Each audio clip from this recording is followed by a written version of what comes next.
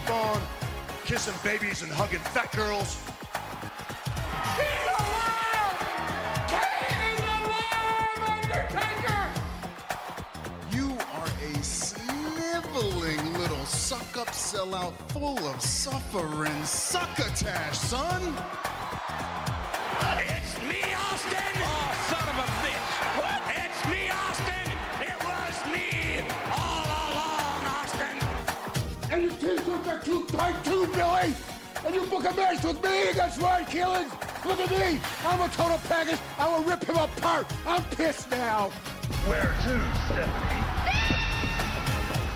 Wrestle Roasts on ad-free shows and ATC. Welcome, everybody, to Wrestle Roasts. I am your host, Dan St. Germain. I'm here with a bedridden Mike Lawrence. Mike, you feeling okay?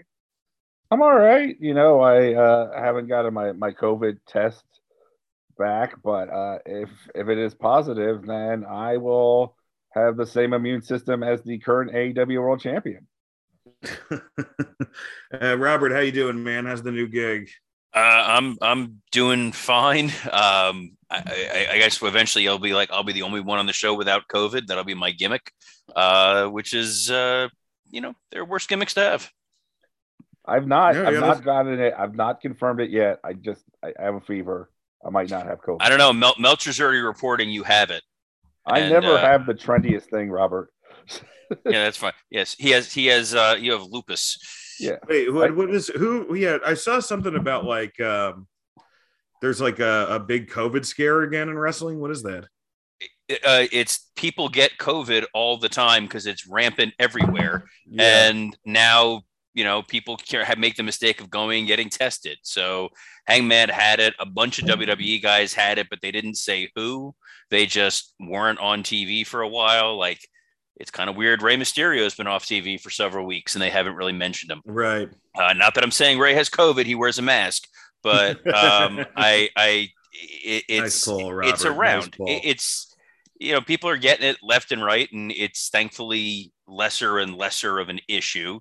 But they still have to be somewhat cautious, and I have a feeling traveling long distances with COVID probably sucks, which is a reason why they're just staying home. And I miss the days when the only disease Ray had was his son.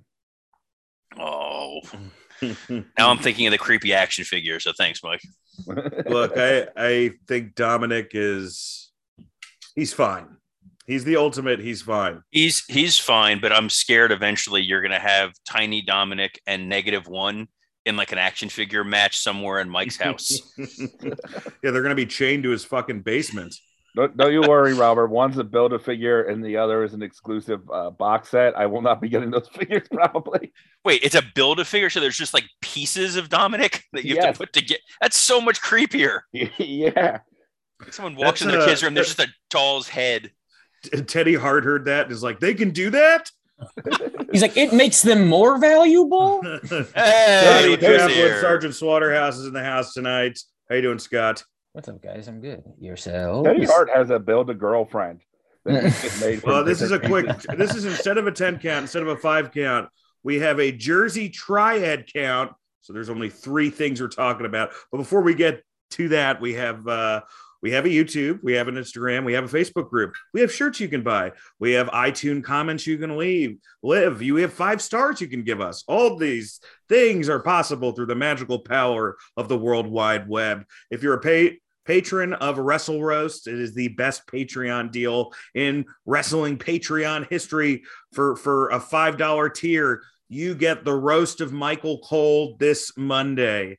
It's going to be a blast, man. I'm going to have my jokes in there some way or the other, but it's been, I mean, those roasts we do for Patreon are often the best ones.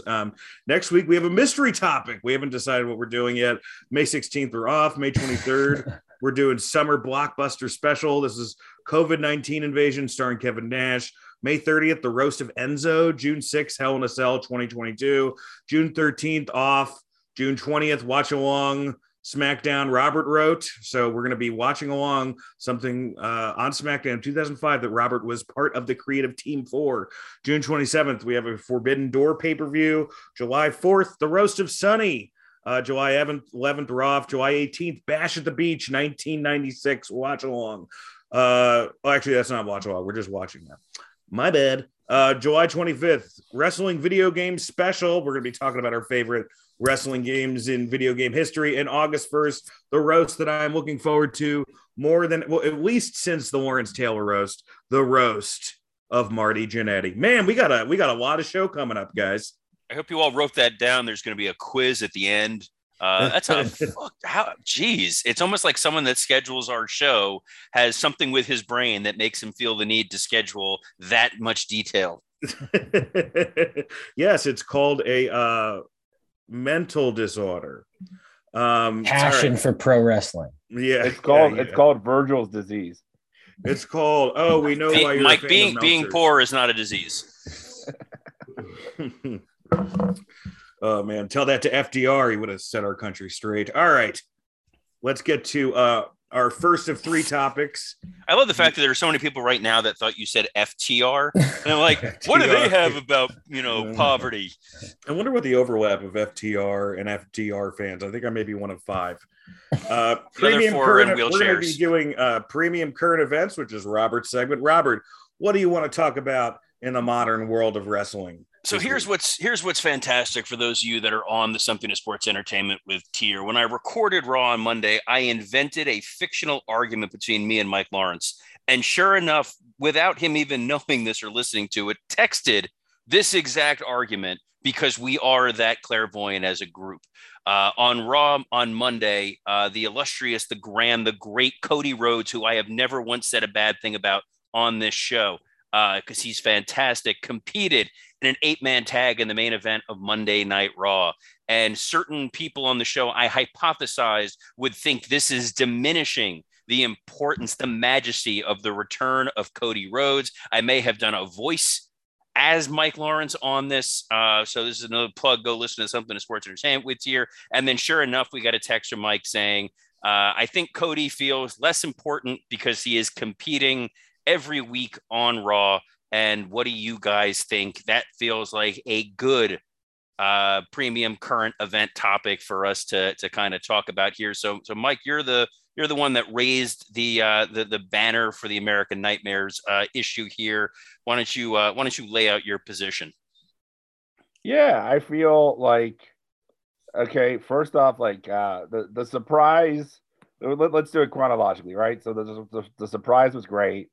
The promo was Cody, but it worked for what it was. At least told you are going to get a same level of character and quality or lack thereof, right? Like, but it's basically that promo was like, we did not change a fucking thing about this guy.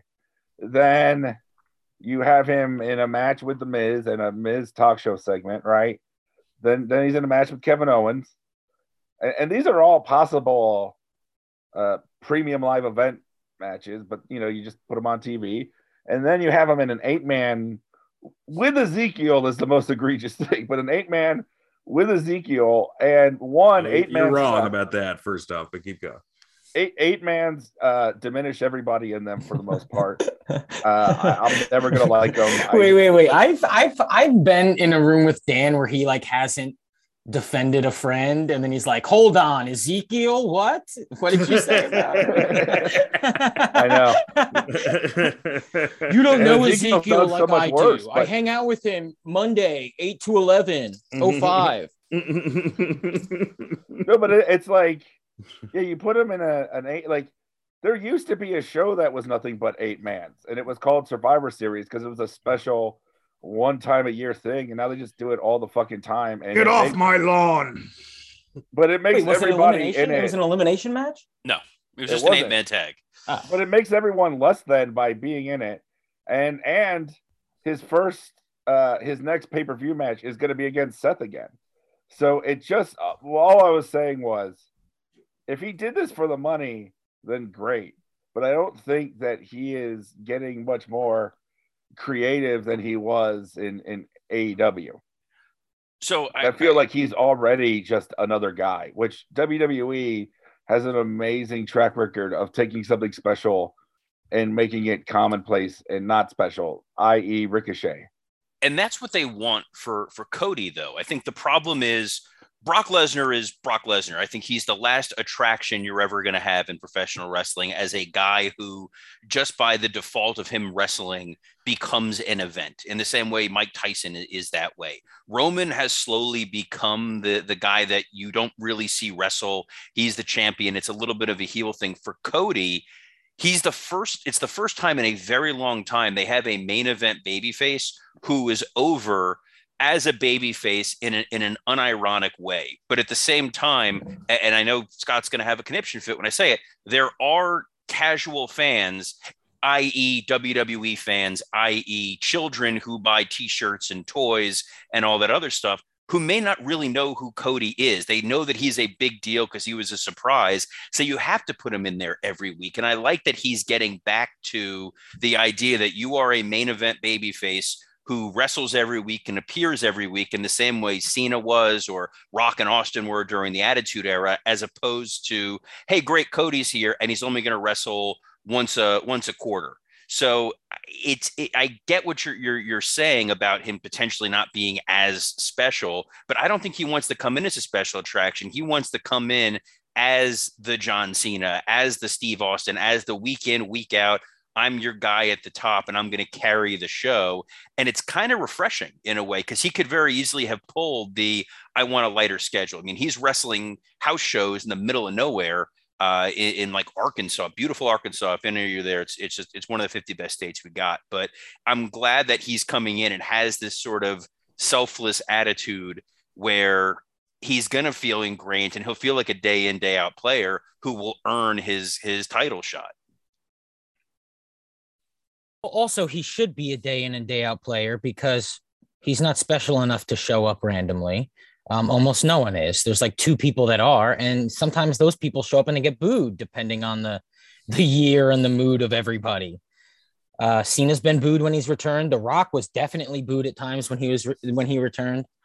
I think they're doing fine with Cody. In that Mike's issue is just an issue across the board. It's not, oh, they're using him too much. Oh, he's in an 8-man. It's like, no, Raw has 8-mans and that's fine. It's just that nothing is special. It's that everything's going to end with some horse shit. And he main evented with Owens a week ago. And I think that's great. I love having him fight Owens. I think Owens is, top 3 biggest stars in the company right now, especially off of the Austin match. And so you get to have that match and that's exciting, but then there's no finish and you go, oh, it doesn't matter. And then you watch an 8-man and an 8-man finish never matters. So the 8-man did kind of make sense in that Raw, at least the opening of Raw was one of the best openings of Raw that there have been in years. It was the first time in a very long time it felt like the Attitude Era, where it was the celebration of Orton's 20th anniversary. And then it progressed forward where you're bringing different people in, including Ezekiel, who is the best thing on television by far. He now has tassels like Malibu Stacy wearing a hat. They've really upgraded this guy's character. But it was fun. And they just pulled in a bunch of goofy storylines. And then they're like, all right, we're going to make this into an 8-man tag, which is the epitome of lazy booking. But it was a fun main event match that at least tied together a bunch of different random storylines thrown together. And having Cody in there in the mix did kind of elevate it, make it feel a little bit more special than normal. Will that fade? Yeah. And in their heads, these are our top faces versus our top heel in a moment. Kind of, the match was really paying tribute to Orton. Really, it was just let Orton get his stuff in and kind of let's have a party. I remember I went to a Madison Square Garden show when I was a kid, and the main event was an 8-man tag. And I was a little bummed out because you don't get to see a great match. But their idea is you get to see everybody and you get to see everybody interact. And that's like a thing kids care about, like, whoa, this guy saw this guy, like they shared a ring together. They might be friends, but it works because it's for kids. So I like everything they've done with Cody so far in that I don't like any of it anyway. And they're hitting the mark with everything. They absolutely are. Yeah, Dude, the entrance is like epic he's got the best entrance out of at least the most pyro, right? To the point where it's like a bit. Yeah, the pyro feels very heelish. Like it goes on. Well, his name is the American Nightmare. He's obviously gonna go, and maybe we can even talk about where he can go from here, where you think he's gonna go from here, because I think that's also what's most important. He just showed up, and it's like he's on the show. He's ending the show. He ended every night of Raw since Mania, right? Am I wrong about that? No, you can't argue that this was a good move for him. You know. Well, no, I'm not. Well, no, it was a good move for Cody. You're right. No, that's it. You can't argue that it wasn't. You're right. Well, no, I was Scott, going to argue, but you're right. Scott, the biggest challenge they have is we're in April, and they need a way to keep him away from Roman until January at the earliest. And just think of this: we almost got Brandy fighting Paige Van Zandt on top of a ladder last night. Yeah. No, Dan, they need to keep. Cody needs to win the title at Mania next year, most likely by winning the Rumble. And yeah, I think they're gonna. They're gonna do the Rock Roman shit, man. They're so sold on this. I don't know if they can get Rock Roman. If they can't get Rock Roman in the ring, I think Cody is the fail-safe because he's the only guy in the company who cares about being champion and talks about it and could be champion. They've got enough guys in between to feed the Roman Reigns between May and December to stretch things out a little bit, but it'll be interesting to see them try to make that work. Or he goes to SmackDown and feuds with Butch. Well, you're giving away a major, main event right there. Butch is huge. That's a main event. By the way, Butch is going to work, and I'm going to laugh when it does because it's the it's already kind of working in a weird. It's the fact that he like runs away and gets into stuff. Like it's like he was a normal human being on NXT, and then when they call him up, he's now like brain damaged, and he just runs around like a crazy animal. He's White Reggie, man. I'm a fan of Butch. I like Butch. Yeah. And it's better for Pete Dunne than if he was just the guy who goes there and wrestles and bites on a title. Like Vince is gonna get tired of that. They get to decide everything. Like they could make him an unstoppable fucking guy who breaks everybody's fingers, and he's this tough. You could, but he's short, bar fighting Scott. Guy. Yeah, but he's short. There's that he's short, and so you have to make him like run in place quickly before he takes off and runs. Because you can't just take a good wrestler and put him out there with a compelling story.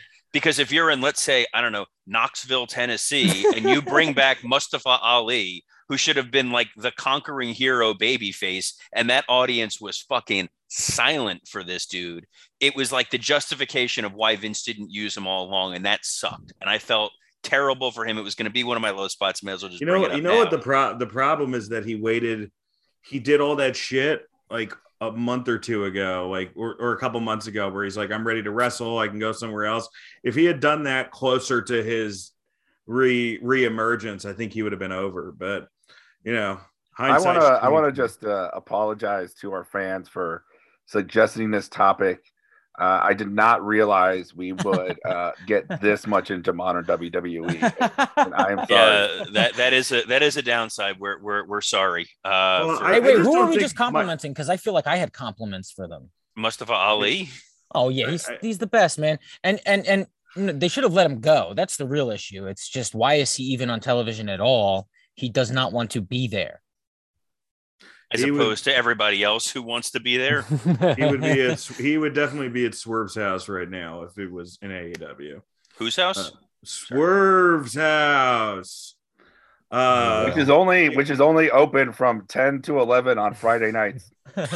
Before we get to Dynamite, I just wanted to add in, I think that the argument that Mike he's making like a different argument than you think you're making, Mike. Like, I think that this is a totally valid argument, which is there should just be less wrestling so things feel more special, so Kevin Owens, we wait for a couple months for that instead of it happening the next week. But unfortunately, they have so many fucking hours to fill every week, and you can't hotshot everything.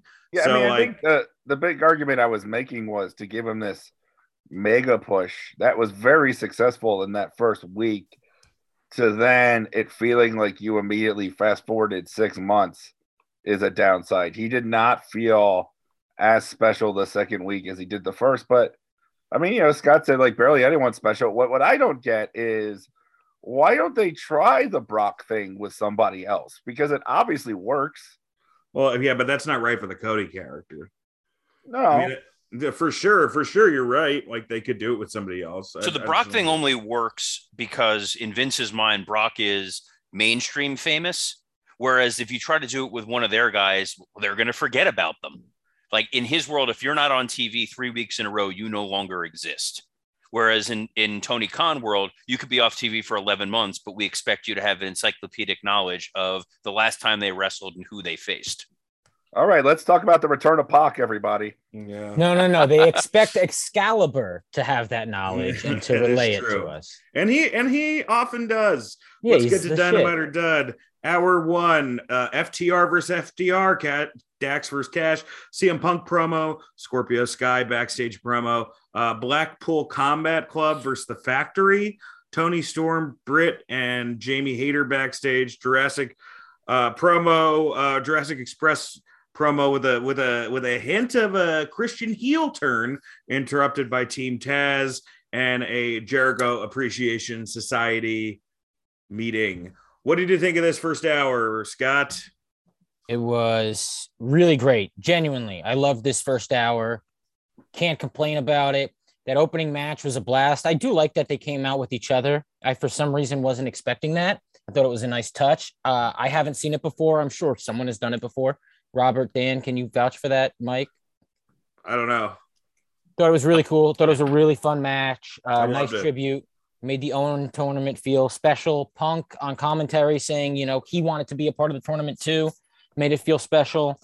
Punk's promo after I thought was really good, especially considering I guess Paige was gonna be there. They had to rewrite some shit. He got COVID, but I thought Punk did a great job. Immediately following that was Blackpool, right? Combat Club. I thought that match was a lot of fun. What was after that, Dan? There was the women backstage, Jurassic. A lot of promos, and then our promos are all match. A little wonky. I mean, also this has been the show the last couple of weeks. You open with CM Punk, then you have a Blackpool segment, and then you have a Wardlow match. This is they have turned the whole show into 925. Well, I thought it was very good. It was. And then that Jericho Appreciation segment, man, I thought it was so fucking bad, and I was so irritated because the show was so good thus far. And then Eddie, man, sucked me in. Woo! I don't know, man. I don't think he could even save it. I mean, that was my only thing where... Oh, I thought he was great. And I thought the fire backstage later on was a blast. Oh, this has to end because he was like, the hit on you is it, dude, this needs to end with Chris Jericho selling a gunshot to the stomach. Like, he needs to hold his stomach and scream in pain. This is insane what's happening. Well, that'll just be cirrhosis, but that's fucking hilarious. I love the first hour. Jericho Appreciation Societies. Look, I understand it's a noble, like when we first saw it happen, I was like, oh, this is awesome. And because it is a novel idea for AEW, but the execution, man, it's just coming off as bad comedy right now. Oh yeah, I think the execution is bad. Yeah, but really, this worked. I mean, there's still some funny stuff, like because of it. It's like any sketch, even if the sketch sucks, maybe there's like a joke or two in there that work. But I don't know. I just don't know if it works as a whole. Anybody else? Yeah. No, the opening match was great. I feel like if they started the Owen stuff with this, it would have made everything mean more because, like one of your first Owen matches was just a Samoa Joe squash. This was like, these guys are wrestling for this thing. And it really did elevate the concept of everything. Punk on commentary helped, but no, I mean, these guys are great. Stewie with a mustache won, which is great. The Blackpool stuff, it's like, insert random trio, squash guys here. And I mean, it is amazing to have somebody that looks as intimidating as Nick Camarado, and he is meaningless. It's a little bit. I thought they sold too much for him, actually. I was like, this should have been less competitive.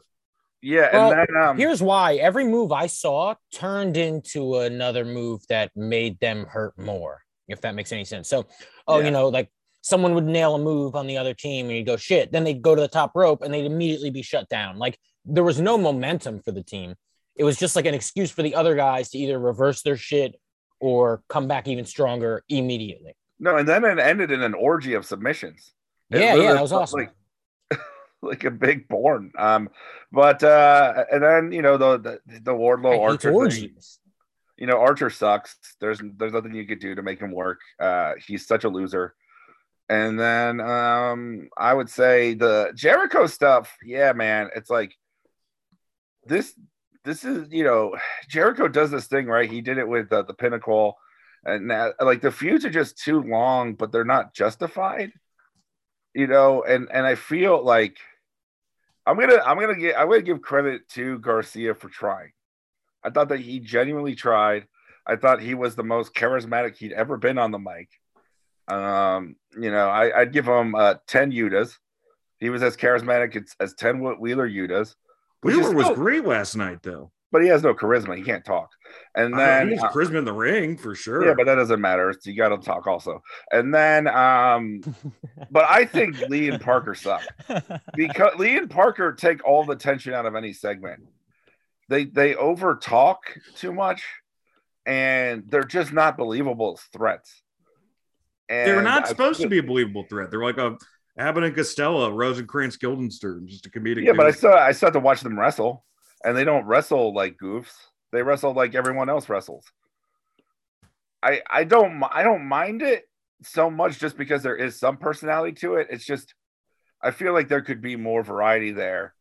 And I agree with you, Dan. This was one of the first times Kingston didn't feel special to me. I think he really tried.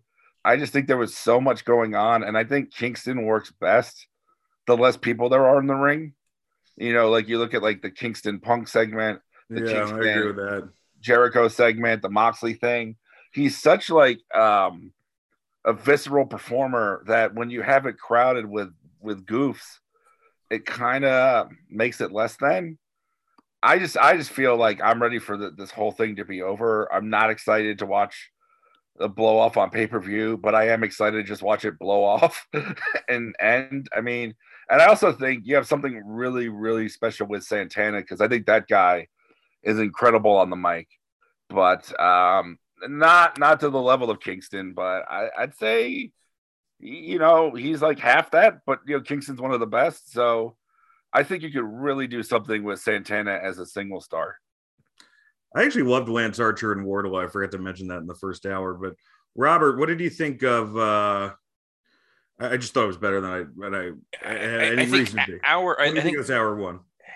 It was technically competent. Is like there was nothing that I watched and I'm like, this is really terrible until that Jericho thing. But there wasn't a ton. Like I just feel like Dynamite's falling into a pattern. Like it is almost like the feeling I get when I'm watching Raw. It's very formulaic, and it's not always in a good way. I like the Cash and Dax match quite a bit. I thought that was a lot of fun. What's kind of a bummer is the fact that Bret Hart's not going to be involved with these guys or the Owen Hart tournament, since he's now signed some deal with WWE. So that was where I felt this was going and where they were teasing that it was going to involve him in some way. And now it won't. The Punk on commentary was entertaining. He always is like, oh, that's the one we call the guy with the hair and the other guy's the bald guy. And then his promo about Hangman was far more compelling than anything that would have happened if Hangman would have actually come out there. This idea of, can I still do this? Yes, I can. I'm connecting with the crowd. All that worked. And it was unfortunate you go from the charisma of CM Punk to Scorpio Sky doing a promo in the back. And you're just like, oh, one of these things is not like the other. The was his best promo in a while. But you can't put him right after Punk. Like you're not doing him any favors putting him after that guy. Blackpool, look, it was a big thrill to see one of the best wrestlers in the world, QT Marshall, in there with Bryan Danielson. So that was fine. Yuta was insanely over. I know he went to Villanova and the crowd liked him, but he's so connecting. Not boring in the ring. He's not boring in the ring, and he's a sympathetic babyface. I know he can't talk, and that's okay because it's not like he's going to be a main eventer, Mike. He's going to be a Steamboat level kind of guy where you can put him in there and he can deliver, and the audience is going to make up for the fact that he's not the most eloquent person in the world. The Jamie Britt Tony thing was dumb because they did the exact same segment on Rampage and then just forgot that they did it on Rampage because Tony's Tony's lost what's special about her, man. I don't know what it is. Maybe the last couple of weeks. You can't put Tony in like this. Felt very WWE in the way they were talking, which doesn't do her any favors. So awesome on NXT UK. Archer and Wardlow, MJF has all the heat. It was good. I still like the thing of Wardlow coming out in the handcuffs without the music, so you can hear the crowd cheering. Max's line about Philly girls birth control as their personalities was funny. I don't love doing the Powerbomb Symphony to Archer unless he's done, because that dude is now deader than dead. He's the big giant unstoppable monster who got beat and then beat decisively because he ate like 4 power bombs. And it sucks because there's not a lot of guys that tall and that special. So if this is the end of his contract, awesome. But if you're going to try to rehabilitate this dude again, not a great idea, though. Wardlow was moving really fast, which is great. This guy's going to be a star. That Jericho thing, it sucked. It's like in order to escalate it, it's like Eddie Kingston's basically like, I'm going to murder you. But it's tough because he's going to murder a comedy act like 2.0 or JC Ice and Wolfie D from the Nation of Domination. Like they're not at all threats. So they shouldn't be. I hear they're the newest members of ad-free shows. Oh, well, in that case, they're fantastic. We love them. Welcome, guys. You're the best. And yeah, Eddie Kingston right now has a more interesting feud with CM Punk. Like when Punk mentioned Eddie and the crowd booed, it's like there's still more entertainment there than in this Jericho thing. There's not a lot of storylines in AEW right now that have any kind of heat or excitement whatsoever. They're all fine. They all make sense, but it's feeling more and more like I'm watching a WWE product where there's just nothing, fuego about any of these feuds. Whoa. Well, let's get to the second hour because I think there is something fuego going on. Hour 2. Well, I also want to say this just in. I looked at the AEW power rankings. They got rid of the numbers. So they still have 1 through 5 of each, but they no longer have wins and losses. Oh, that's interesting. Well, I think that's a correction long in the making. All right, hour 2. We'll stay on Scott for this, but I'll just give you a recap of what happened. Serena Deeb versus Hikaru Shida in a Philly street fight. The House of Black and Death Triangle segment. With Extra Fuego del Sol, Undisputed Elite versus Pillman and all those guys. Like just the Gooper squad. I didn't watch that match. Sorry. The 24/7 title crew. And our main event, Sammy versus Scorpio for the TNT championship. And most importantly, next week we get Big Cass. You can't teach that. Scott, what did you think of the second hour? Oh, the second hour was fun. I did not think it was as good as the first hour, but it was cool. Everybody made me care about the matches. The only match I really cared about going into tonight was the FTR match. Every other match was like, okay, cool, it's happening. And I got into every single match, even the Sheeta match, man. I liked the powder. My dad. So does Tony. Yes. My dad told me that his grandmother used to take him to wrestling matches in Paterson, New Jersey, and that she would throw powder in guys' faces when they Paris and New Jersey? Paterson, New Jersey. Oh, I thought you said Paris and New Jersey. She was a traveling act of throwing shit at wrestlers.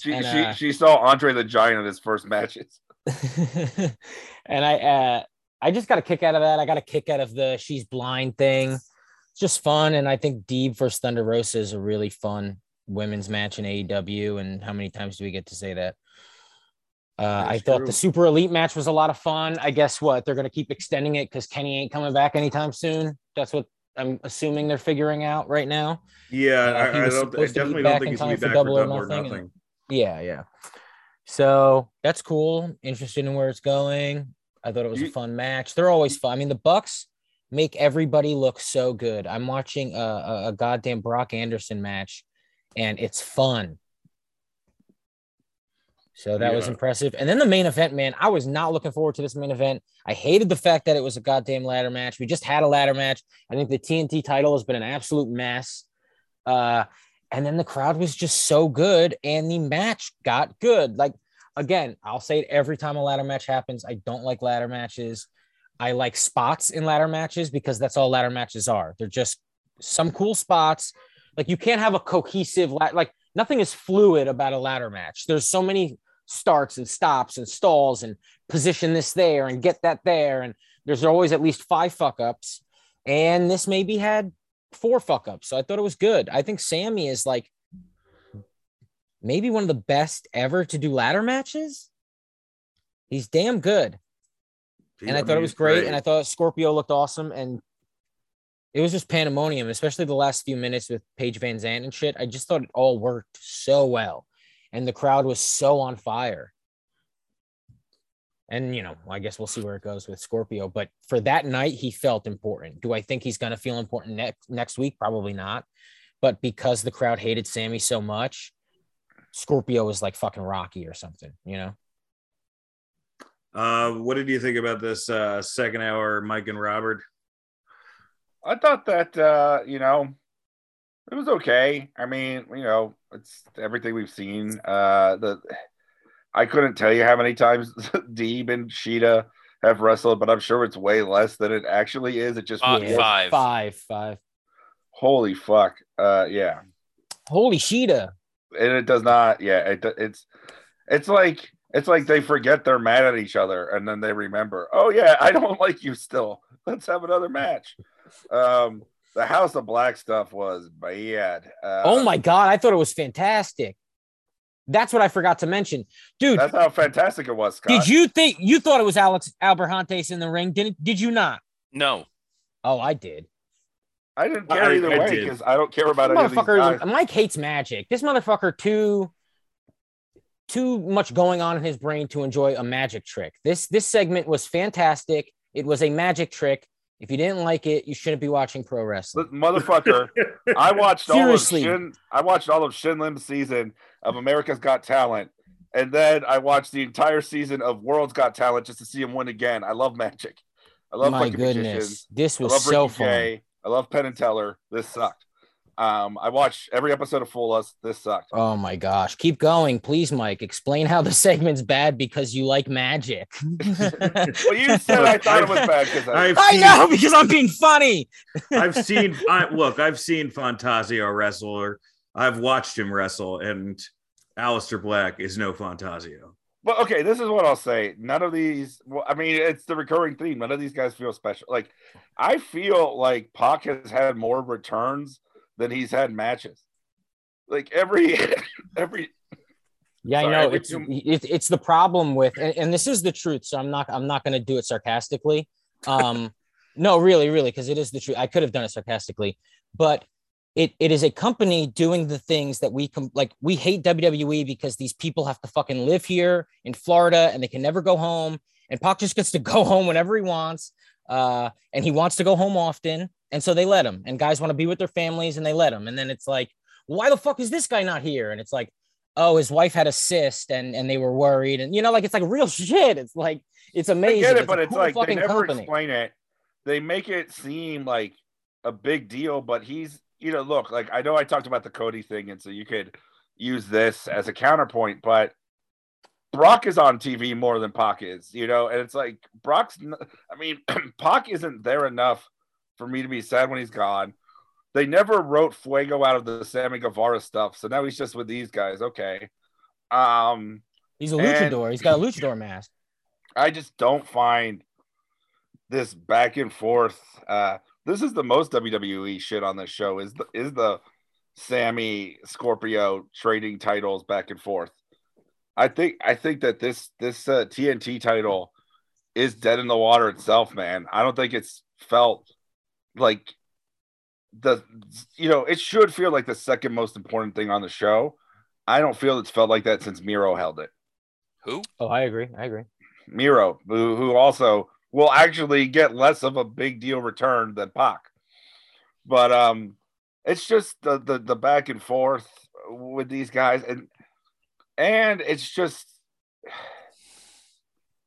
I get it that they're gonna boo Sammy and Ty more than Dan Lambert, but at the same time, you are never going to truly be beloved with Dan Lambert. You're just the lesser heel. And I feel like if they actually want to push Scorpio off into some kind of singles thing or make him feel important, he has to leave this faction because I think it's death for him right now. Agree. And for Ethan Page, I think they're both great. But this doesn't work. No. And the thing is, Page, like Scorpio is not a great talker, but I think Page can talk. But it's like having Lambert be this mouthpiece, who I don't think is better than either of them. And it's still Lambert's better than Scorpio, I would say. Yeah, I'll give you that. But like Lambert and Page make a lot more sense than Lambert and these other two guys. Lambert is it's weird. Lambert is good if you're in a mood. Like if you're in a certain mood, you can enjoy him. And sometimes I'm just like, ew. Like a lot of times when he talks, I'm like, ew, what are you doing? But then there's times where I'm like, oh, that's pretty funny. But he's always saying the same shit. And it's kind of, he's got to go. There's a few people that got to disappear. Yes. One of those people I think is disappearing based on Dynamite is Hikaru Shida.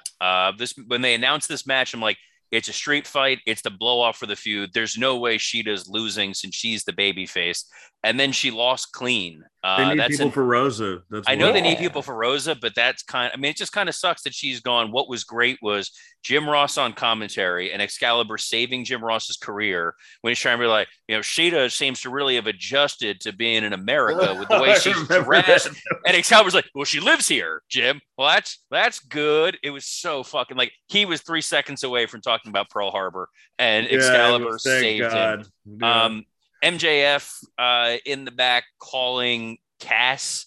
I guess they heard we're roasting Enzo and they want to make these guys relevant again. So good for that. The worst part of the House of Black segment, among the many things, was watching Phoenix try to swing a shovel was so awkward because he was clearly trying not to hit anybody. And it's the one time they were not being reckless. And it just looked goofy and weird. There was a Swerve Darby thing promoting their Rampage match that made no sense and further killed Swerve dead. He's a babyface. Darby's a bigger babyface. Swerve's like, it's Swerve's house. Darby's like, no, it's not, bitch. This is my house. It was very awkward because it absolutely buried Swerve. And we ran these guys against each other in MLW. They had fantastic matches. I don't know how the match in Rampage is. Don't worry, we're not giving the spoilers. I'm not going to give you the spoilers on Rampage because I didn't care enough to look it up. But like to just kind of do it as a throwaway and then make Swerve look lesser than sucks for him. Speaking of sucking, the super elite against a bunch of random nobodies. Dante Martin again shouldn't be in this muck and mire with these people. And you already had Blackpool in a squash match and then these guys in a squash match. That was the thing that AEW really didn't seem to do. And then it's kind of here. That fireball looks so cheesy and corny when they threw it at Eddie. He tried to sell Ruby Soho's new character is Medic, by the way. Yeah, Mike, did you like the fireball at least? Come on, Magic. Defend the Magic. Michael, the fireball. Yeah. It didn't work. The Scorpio Sammy match, like Scott, I wasn't really looking forward to it. I thought they did some inventive spots. The women doing the piggyback on them when they're trying to climb up the ladder or something I've never seen before. The barbed wire ladder was a little confusing. Like, why is there a ladder with barbed wire? But they did it. They did like, I think they did a little too many. They had too many false finishes on this. There were like 3 or 4 different times where it's like, this is it. Oh no, it's not. When there was the last 2 minutes. But yeah, Scorpio won. It was a feel good moment and he's going to be boring. And I'm really excited for him and Frankie Kazarian to defend for the TNT title on AEW Dark Elevation. Lambert as a babyface doesn't work because he said so many incendiary heel things that are kind of unforgivable because they're super misogynistic and sexist and uncomfortable. And now the crowd's cheering him for it. It feels weird. And then the last thing is the super elite feel like they're going nowhere and it's a waste of time. They need to bring Kenny Omega back in a wheelchair like Bret Hart when it was the Canadian thing, because I think that would be fantastic. Him in a suit with the cast, just talking shit in a wheelchair with Brandon Cutler pushing him would be absolutely fantastic and a great use of Kenny. Instead, everyone just feels directionless. It's like, you think back to the last pay-per-view, we were talking about there are so many matches that could main event, and then they went with Adam Cole and Hangman, but it's like you had a bunch of stuff with Heat, and now everything feels incredibly lesser than, and then didn't bother to really mention the New Japan feud. That was the biggest announcement in the history of television, bro. Dude, they got this pay-per-view to sell, and then they got a whole month to sell that one. They just needed to announce the ticket. They needed to announce it so people could buy the tickets. This is how things. Yeah, come on, boys. Let's get technical. Come on, numbers, give guys. Me a video package. Let's crunch some numbers. How do we sell tickets, boys? Give me a package. Let's get all technical. Let's put our ties on. Isn't that how you sell out an arena? You have to advertise it first. And God, I think you sell tickets to it by jobbing Suzuki and Ishii. Well, we'll see, right? We'll see how quickly it sells out. Kenny has to come back for that, right? Like they wouldn't be. I would like to see him there. He'll come back, but it won't be for a match. I don't think. Yeah, I don't think he might do this if that's not the case. He seems like the centerpiece of it. Yeah, I guess we'll see. Because Michael, all the New Japan stars are stars. It doesn't matter who it is. It could be Evil in the main event, and it's going to be the best show ever. It's going to be. Well, I'm assuming they have Okada and Naito, which will be a big deal for those fans. Okada said his girlfriend's birthday is on that day. Yeah, Jay White. What did you say? Okada's birthday is that day? Okada's girlfriend's birthday is apparently on that day. Oh, I heard that from Dave. All right. Because he would know. That is so great. Shortest episode ever. Number 3, high spot, low spot. He was in the bushes when he asked her out. It's the one day that Okada doesn't text him back. So that gotta be his anniversary. Definitely. Dude, that would be. I would love to see the rom-com of like Okada meeting this girl for the first time, learning how to love, and Meltzer being his like little brother that he has to bring around. Oh, it would be amazing. They're in matching suits like Rain Man, but they're both wearing like the Rainmaker jacket. Yeah, if they did Rain Man, but with Okada as Tom Cruise, that would be the greatest fucking movie ever. I would love to see a day where Scotty Meltzer reviews wrestling and Dave tries to juggle. Oh man, he's got to juggle all those. You hear him every weekend. He's like, "Oh, I got to watch this. I got to watch this. I got to watch that." What about your kids? Don't have to watch them. No, they don't. They stay as far away as possible. I'll never not be weirded out by the fact that man has children. Well, I mean, the same thing as kids think. You think they? I don't know what they look like, but they talk like right? the Minions, probably, right? I feel like one of them has Dax's haircut and the other has Wheeler's.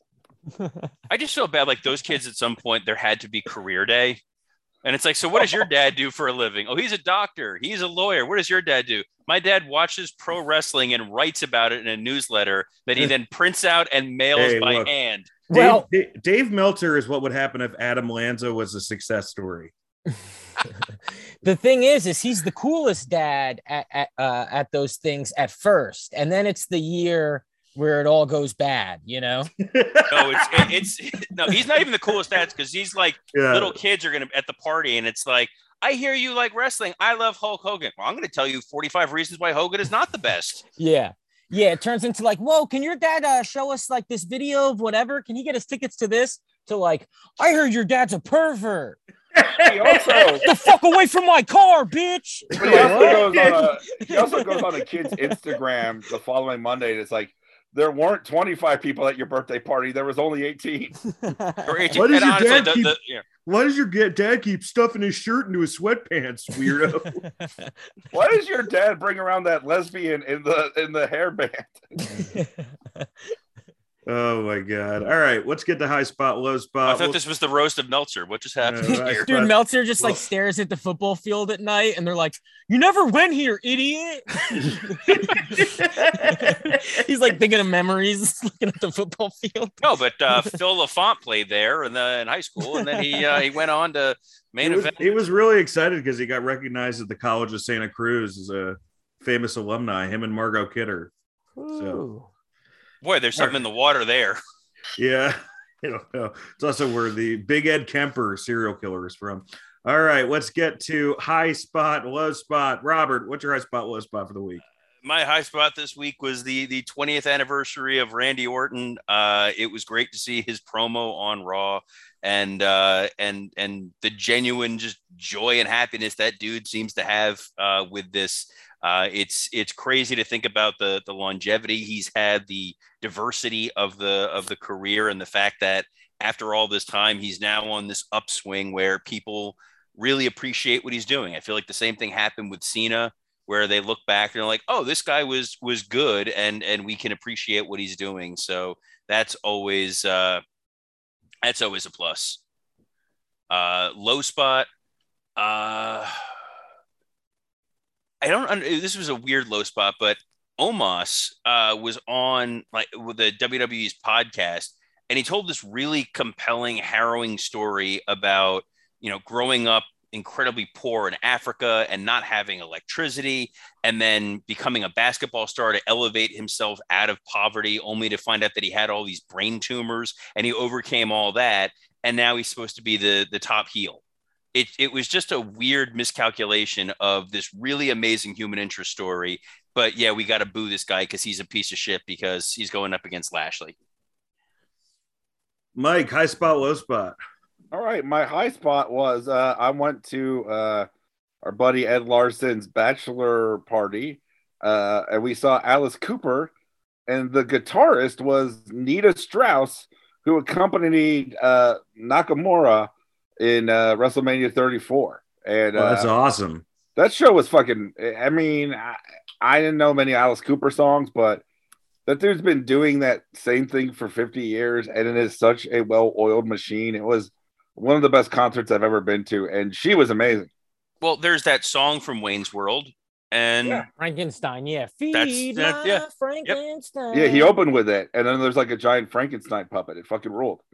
Yeah, and I got a buddy who would like follow him around on tour all the time.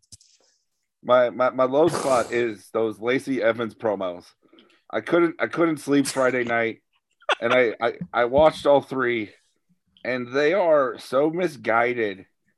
There's so much of what's wrong with current WWE in production, where it's like she's sincerely talking about her life, but she's standing behind this like glossy like performance center, like it's like a backdrop, like a green screen, and she clearly seems like she's reading off of a teleprompter, even though it's her own harrowing life story, and it just doesn't work because there's a disconnection there. I like the idea of it, and I mean, Robert, like you said with Omos, like, I mean, remember like the first time Hobbs wrestled and they told Hobbs a story about him and his brother wanting to be wrestlers, and the brother got killed, and he's living his dream for his brother and has been a heel for the last 2 years. It's like this just doesn't work. And also, like, she's talking about like living in a trailer park and being poor and abusive, dad and stepdad and stuff. I'm like, is this just Vince McMahon's childhood? I feel like she's just talking about Vinnie Lupton. Well, what makes it even better is she's telling this harrowing story while dressed the way that she's dressed. Yeah, like she looks like a stripper who's about to go on stage, and it's very disorienting when you're telling this this story. Like, my wife saw the first one, and at first she thought it was a joke. She's like, look at what this, she's wearing this like low cut shirt that's like barely there. It looks ridiculous. My hope is there's going to be some Amish. Yes, my hope is that there's going to be someone they bring in to play her dad, because he's the best heel ever, and like that's the big payoff. Just get Mrs. Dad. We don't remember what he looks like. Whoever remembers what Mrs. Dad looks like. I think too, it's just one of those like things where if she was good at telling the story, it would mean it's so weird because it's like, I know that she's telling the truth, but I'm doubting everything she's saying because of the way that it's filmed. Well, Mike hates hard luck stories. Scott, what's your high spot, low spot for the week?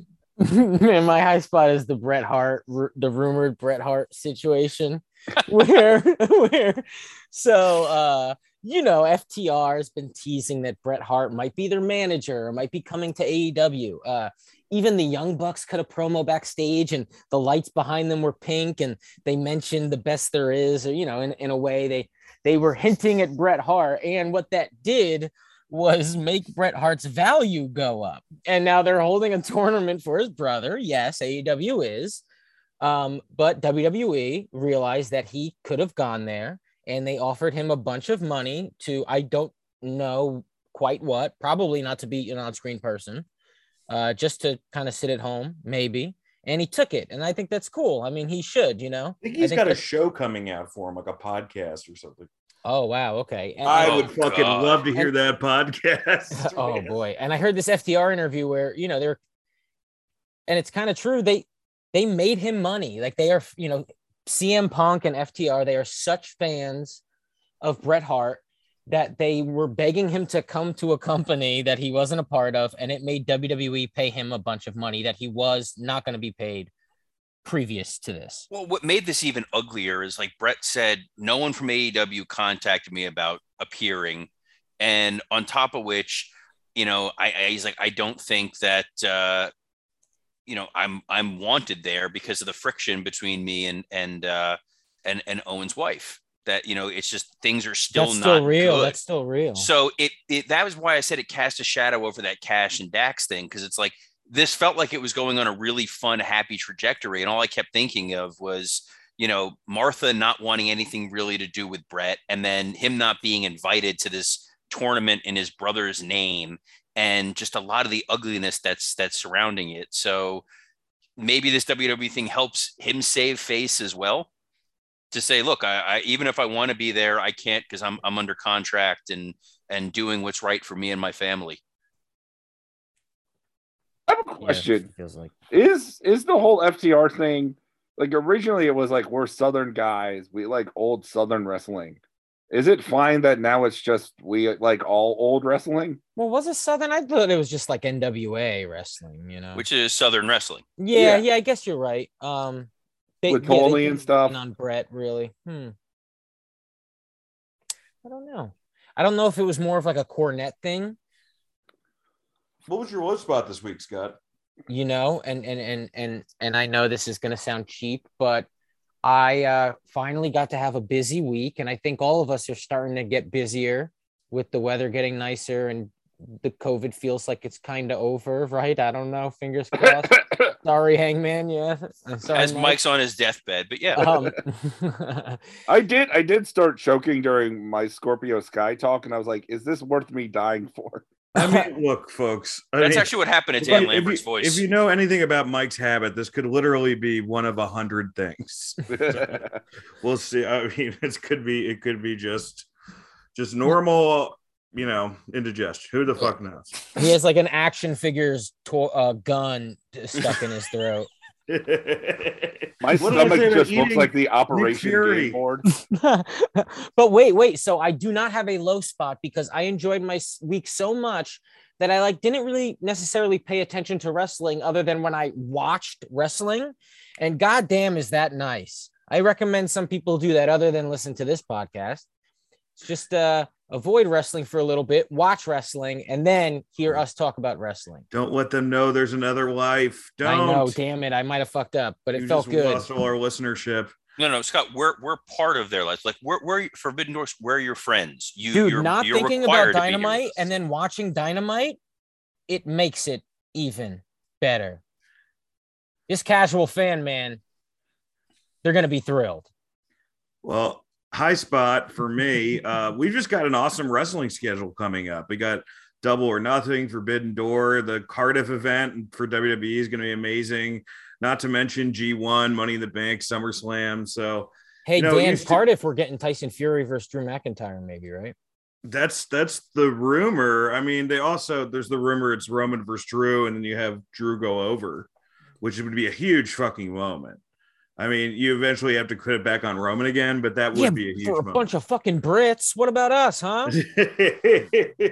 Low spot. I've got two, man. One is Edge's stable is now being called Judgment Day. Yes. And I'm like, these are like the guys Daria made fun of. You know what I mean? Like, this is becoming like close to the worst super, which is hard. I mean, like, I always thought it was Dark Order, but Dark Order at least like kind of figured out what it was. I think Judgment Day may be the worst supernatural stable ever. I mean, I don't know, but you know, it's rough, man. They all I haven't watched any of it. I'm gonna watch. I'm gonna watch some. Dude, it's we'll like they don't have like the week. self-esteem to pull off a school shooting. Like that's what it just feels please like. don't watch it. Scott, the problem is they don't know what the hell Judgment Day is. So Edge, bless his heart, is just floundering. It was spooky. Well, I and think then it was why it hit it so bad is because like you expect pretty good shit from Edge, even in WWE. But this is just such a bomb, man. You know what it is? It was supernatural, and then it was supernatural combined with we're going to logically explain why we're doing what we're doing. And now there's an element of we're going to insult your local sports team for cheap heel heat. It's three things in one. Oh, I saw that. No, I did see that. That was so corny. Yeah, he's like brooding and it's like blue lights and he's being all serious, but then he just makes fun of a hocky team or something. Well, yes. I think a part of it is because they don't have anyone with a scary name like Buddy Matthews. This is my thought on it. Can we admit the Brood is overrated? Well, no. Listen, Gangrel. No, because I just told you about this stable, the Brood looks like the NWO black and white compared to this shit. Dude, I feel like I said this recently, but the only reason Edge and Christian got to move past the Brood was because they weren't good at it. Gangrel was so good at being a vampire that every time we saw him, we were like, "You're a fucking vampire. You're never not going to be a vampire." Yeah, and then he real life filed his fangs so that he could only be a vampire. Well, hey, you know, hey man, you got to protect that gimmick. Yeah, dude, it's creepy because I'm Facebook friends with Gangrel, so there's pictures of him like hanging out with his grandchildren, but he still looks like Gangrel, like on a playground. It's really it's more terrifying than Judgment Day, but it could be worse. They could have been named Great Balls of Fire. That's true. He came off so well in the Dark Side of the Ring Luna episode. Yeah, I saw him wrestle for like 18 minutes. That should be a low spot. As of now, Vice has not renewed a new season of Dark Side of the Ring. Ooh, so I got to find this. Missy Hyatt tweeted while we were talking about Dark Side. And she suggested a new Dark Side. Okay, how about for Dark Side of the Ring, Jerry Lawler selling USWA and convincing the buyer that it was worth millions, even had Vince McMahon vouch for Lawler. Within weeks, the new owner was making pennies. He tried suing Lawler and the judge told Jerry to settle, but Jerry got a not guilty.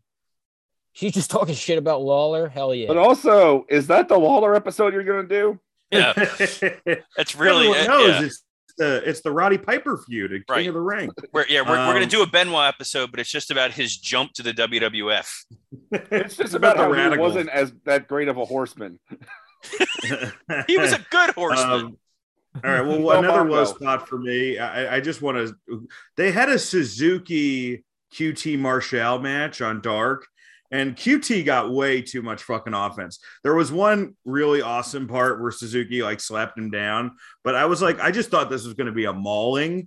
Yeah, you know, one thing that's pretty wild about AEW, QT trains so many of the young people there that when these guys get great and blow up, there's always going to be a moment of like, I was your trainer. And you're like, oh no, QT's got a feud with the guy we like because he ran the ropes with him a few times. So we're running the risk of liking Nick Camarado or Big Shotty Lee Johnson or Brock Anderson. I think like, you know, like or Pat Aaron Patterson Solo on everything. You know, kind of an interesting debate. Who do you think do you think the worst of WWE is worse than the worst of AEW, or do you think the worst of AEW is worse than the worst of WWE? Worst of AEW, because their whole shtick is we're giving the fans exactly what they want, and Nick and Tony Khan like is self-aware enough and reads the internet that he shouldn't be doing things that's absolutely terrible. This is abusive. This is like if you have kids and you're like, well, AEW should know better, and that's why you're grounded, and WWE gets to go out. They should know better. WWE is it's a publicly traded company run by a lunatic, but forever they should know better. Yes, although Ryback did say that, you know, Vince's shit is coming up. So, your day of reckoning is coming, according to Ryback. Ryback. Ryback's digging a hole into Vince's backyard right now. Well, if there's one thing we know, Dan. if we know anything about Ryback, he has his fingers firmly placed on the pulse of America. I will say, I think that I agree with Robert. I think the worst of AEW only because there isn't an editor or filter. And so the wrestlers get to do exactly what they want a lot of times. And I think the best of AEW is by far better than the best of WWE. But I think there are segments like that Brandy Lambert segment. I can't even see WWE ever airing something like that. I don't know, man. You got to see that double wedding. To me, it feels so botchamania that I never quite mind too much. Yeah. All right. Well, folks, that's our episode this week. Next week, we're back with the roast of Mae Young. Is that right, Mike? Yeah, that's right. All right. Oh my goodness. If you're because of May? Yeah. Yeah. And guys, $5, you're going to get the roast of Michael Cole, which we're going to be recording after this. So anybody got anything to plug before we head out? The roast of Michael Cole and all of our other roasts. We got so many great roasts on the Meltzer. Patreon. We mentioned Meltzer. Episodes. He's in there, and Teddy Hart and Lesnar. Punk. There's a lot of really great ones. So also this is a low spot now for me. Asuka came back this week, and nobody bothered to even remotely mention her. So that's fucked up. I was happy about that. I was happy about it too. I just realized that was a good return. I actually thought that was a pretty good return. It was a good return, but it was just so it happened, and we kind of already forgot about it. There's just so much wrestling now, man. What do you got to promote, Robert? Follow me on Twitter, WWEcreative_ISH. Something to sports entertainment with breaking down the entirety of Raw, where I did talk about the Oscar return and everything else leading up to WrestleMania Backlash. I'm going to promote, guys. I'm on Instagram, Dan St. Germain. I'm posting one of my reels up there, so check that out. This comes out today, so tonight I'm in Glen Falls, New York, doing a headlining set. My first headlining set since fucking probably Poughkeepsie, the last just almost like a year. And I'm also going to be on Malcolm Bivens' show, NXT's Malcolm Bivens.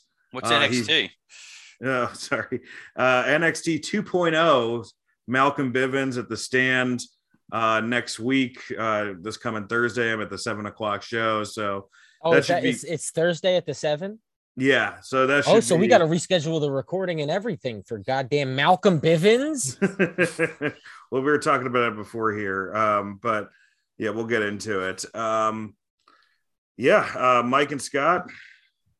Scott_Chaplin on Twitter and Instagram, and go on Pro Wrestling Tees and buy some of our merch.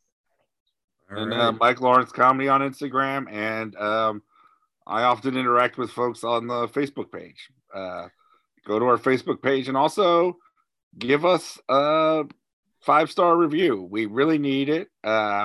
We don't have that many reviews for the amount of people that listen, and just pretend you're Meltzer and give 5 stars, even if you don't care about it. Yeah, please, guys. Zach? Wash your hands.